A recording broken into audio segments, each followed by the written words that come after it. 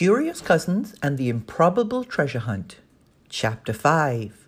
Into the Breach, in which the curious cousins investigate a loud crash.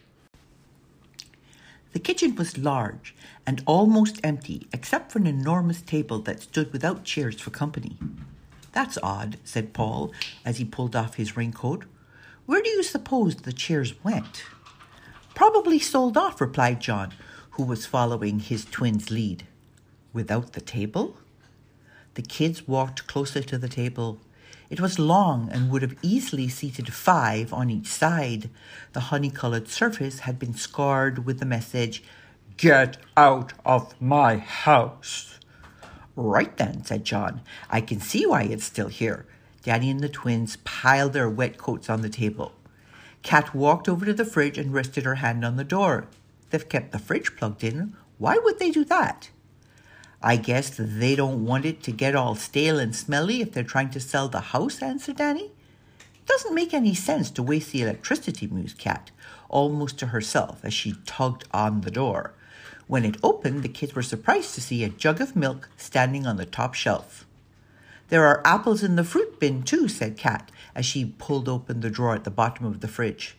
"Strange," said Danny. "I didn't think ghosts ate apples." Then she giggled.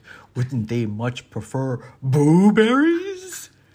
When the twins finished their groaning sounds, Kat asked, "Do you think a homeless person has moved in?" "If so, he's a healthy vagrant," replied Paul. "Do you think he's in the house now?" whispered Grace. The kids looked at each other, eyes wide. That hadn't occurred to any of them. Could there be someone in the house with them right now? Was it the same person who had scratched that hateful message into the surface of the table? "I think we should go," urged Kat. "If there's someone here, it could be dangerous." "It's still pouring outside," said Danny. "Let's have a quick look around." "Come on." Before Kat could object, Danny pushed through the door that led out of the kitchen. The twins followed. Grace and Kat could stay in the kitchen or follow the adventurous three. "Ugh!" huffed Kat in exasperation as she took hold of Gracie's hand and followed them through the door. The dining room was empty, but for a pile of boxes. "What do you suppose is in all these?" asked Danny, walking over to a carton and pulling open the lid. "Books," she announced. "All these boxes are filled with books?" asked Paul. "There must be 50 boxes. He pulled 2 off a stack and opened the box at the bottom. "More books? Yup," he said. "Whoever lived here was a die-hard bibliophile." "A lover of books," translated Kat. The stained glass doors on the other side of the room were closed. Danny turned the knob and pushed. Nothing happened. "There's no lock on the door," said Paul matter-of-factly. "It's just stuck. Give it a good shove, Danny." Danny put her shoulder against the door and pushed as she turned the knob again. The door flew open and Danny face-planted on the other side. The boys whooped with laughter. Danny scowled. "Not funny," she groaned. "That's why we're not laughing," guffawed Paul. "Now quit your quaddling and let's see what else is odd about this place." Grumbling, Danny picked herself up and the cousins crossed the front foyer to another set of French doors that opened onto a living room. Almost everything that had once made it livable was gone. There were 2 cushions on the floor and a small square table sat just in the front window that overlooked the street. Every other bit of furniture had been removed. "Nothing much to see," said John. A loud crash came from just above their heads. John and Paul jumped. Grace grabbed onto Kat, squeezing her arm hard enough to leave little tiny half-moon marks from her nails. Danny grinned. "Okay, there's something to see," she called as she started up the stairs.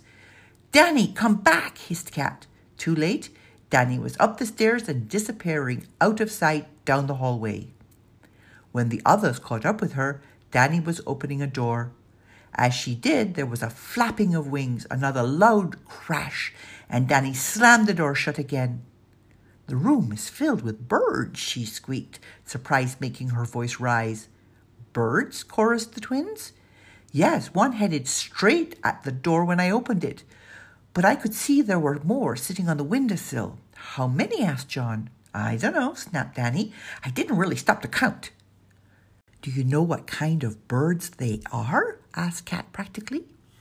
They're big, flappy things with huge wingspans, talons like hooks, and beaks like razors, said Danny.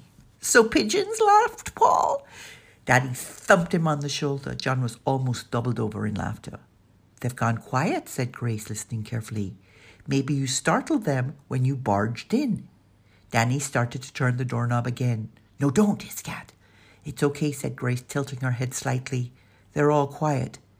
Danny pushed the door open very slowly, and the 5 heads stacked like a totem pole peered through the gap. Wow, said John very quietly.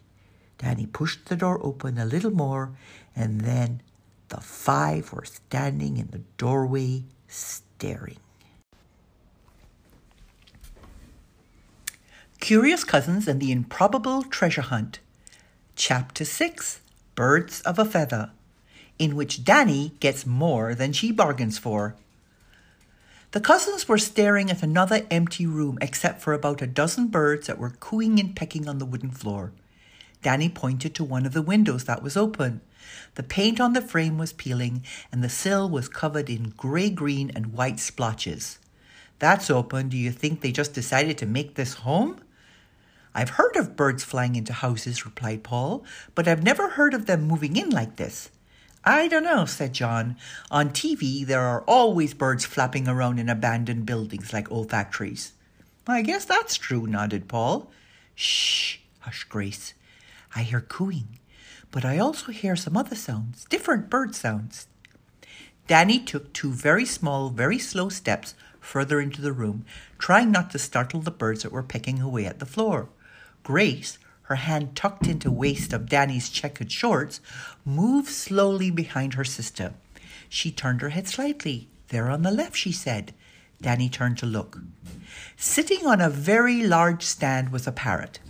It didn't appear to be chained to the stand. It cocked its head and peered at the intruders. And then it squawked.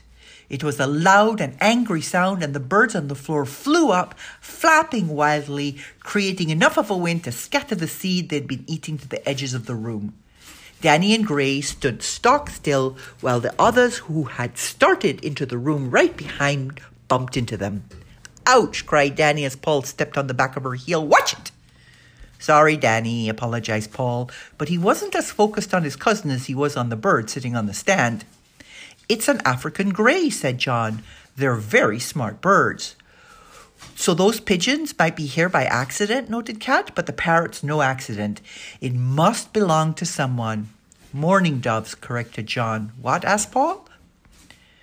Those aren't pigeons. They're mourning doves, and I'm stunned to see them inside a house like this. Very peculiar.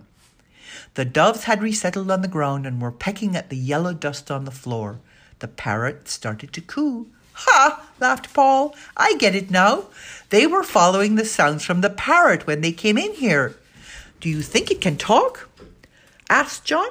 Hello, intoned Danny in a voice people use with babies and cute dogs. Hello, pretty bird. Hello. Hello, mimicked the bird. Startled, the children started to laugh. The parrot laughed a throaty sound to match, which made the children laugh harder.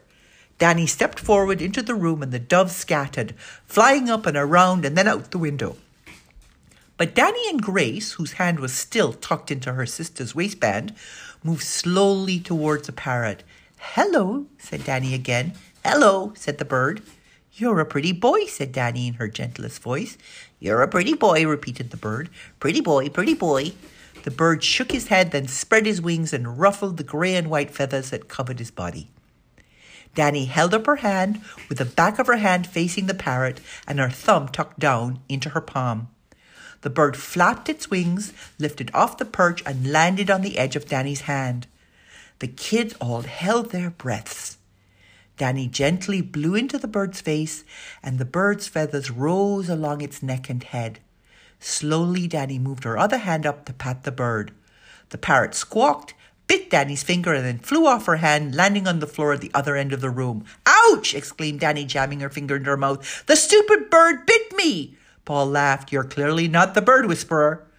The spot where the parrot landed was in shadow. The windows at the end were covered in heavy drapes, and the parrot was lost in the gloom.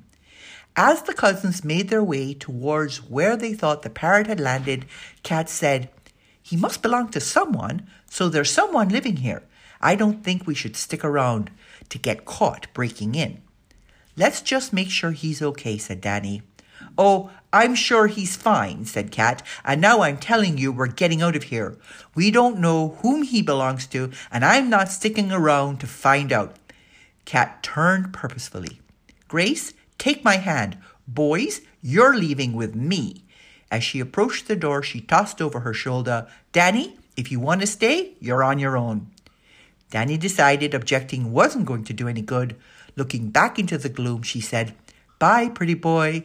As she left the room, she could have sworn she heard the parrot laughing.